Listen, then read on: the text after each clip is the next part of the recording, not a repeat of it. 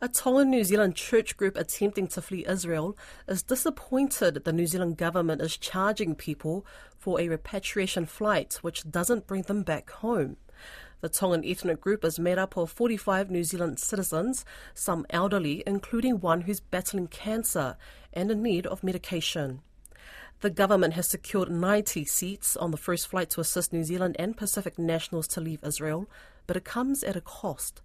Elisha Foon spoke with Therese Laulu, a close friend of Bessie Sikalu, a 26-year-old member of the church group who's in Israel. The team is in a hotel in Tel Aviv. They're about 20 minutes away from where they're launching rockets, so at the heart of the war zone. Are they safe? I'm not actually sure because I haven't heard back from her, but she did message me this morning saying that they were okay, they're safe. They've got some elders with them who are sick and need medical assistance. So I think they're more worried about the elders in their group that are needing this medical attention. They said that they have plans to hopefully leave tomorrow with the Tongan consul, just because they said that they feel like what MFAT and the New Zealand consul have offered up as an option for them to fly out isn't actually feasible for them. Let's go into that. What is the repatriation flight option that MFAT have put on the table? So MFAT have offered them flights from Israel to Abu Dhabi, but they've told all New Zealand citizens and residents are responsible for their own travels from Abu Dhabi home to New Zealand. Any costs incurred while they are in Abu Dhabi, like accommodation-wise, travel costs, that will fall back on the person. Yeah. So I have the email that was sent to the group here. It says there will be a charge associated with this flight and you will need to sign an undertaking to repay before boarding the flight. So there will be a cost to actually get on the flight. Yeah. And then once people get on the flight, they're not coming directly to New Zealand. They will be landing in the UAE. And so they need to meet the UAE entry requirements. But not only that, they will have to make their own onwards travel arrangements from Abu Dhabi. So when MFAT talks about a repatriation flight back to New Zealand, do you think that's good enough, that they're offering essentially a flight halfway to the Middle East and not back home to Aotearoa? No, absolutely not. I think in this state of emergency, this is actually a crisis. The very least they can do is to bring them home to New Zealand. It's just so disappointing that the Tongan government and consul have had to step up and had to figure this out for New Zealand citizens and are offering to pay flights for them home all the way back to New Zealand from Israel. And this is coming from a country that has far less resources and manpower than New Zealand does. I don't think this is a resources issue, because if a small island nation can do that, we can definitely do that. I think it's more a prioritization issue, and that New Zealand government and a consul are just not taking this matter as seriously as they should. That's how I feel, and that's how the group is feeling as well. Just reading a quote from what my friend had said this morning. She was saying that the Tongan consulate has been a pillar of strength for us in these times. The feel of the time is we're staying in high spirits and doing our best to remain hopeful and prayed up about the situation.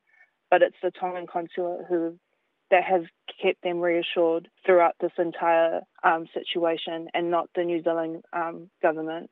Super grateful to the Tongan consul and the government for their, generosity and love, but that job isn't theirs to do. That should fall back on the New Zealand government. Is it true that there is a member who was based in Germany from the Tongan consulate who flew to Israel and is actually with the group now and guiding them out? Is that correct? Yeah, that's true. When the Tongan consul heard that this was happening and that there was a group of New Zealanders who are Tongans stuck in Israel, he flew out immediately has been on the ground with them for days, trying to help them and figure out safe passage for them home. And so, that he acted immediately, which is what we've been urging the New Zealand government to do. But it's been, their response to fly people out to Abu Dhabi, that was their best solution they came up with in a few days. It's just not good enough. Does the group have travel insurance? And if not,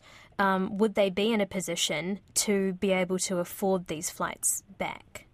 I'm not entirely sure if everyone in the group has travel insurance, but, these flights cost thousands of dollars. I don't think many of them are in positions to be able to fork out that money to pay for their flights home. That response is definitely made for more privileged people and backgrounds, which is just really worrying, because you think these are the types of people that are creating solutions for us, are people that are very disconnected from a lot of real people living in real life situations. I think they're just adding to the levels of stress, if more than helping them.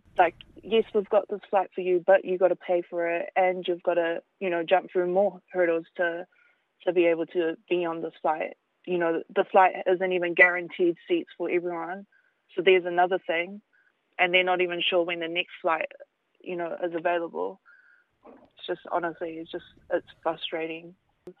I think what has been one of the worst experiences is definitely knowing that our friend is there with her dad and their elders. There's a whole group of them. It was just feeling very helpless and feeling like we weren't being heard on this side when we were trying to communicate the urgency of their situation to the New Zealand consul. That was one of the hardest things for us, because it was just incredibly frustrating trying to tell them, look, we've got New Zealand citizens are trapped, and trying to communicate how urgent it was for them to act immediately, and just having the response from the New Zealand consul was they didn't really care, or it wasn't really a priority on their list. That was the feeling that we got, and that was the feeling that my friend and her father got, as well as the group. So that was probably one of the hardest things, was just feeling like we had no hope and feeling like we had no support from this end. Island nations who have less resources do everything they can to get their citizens out.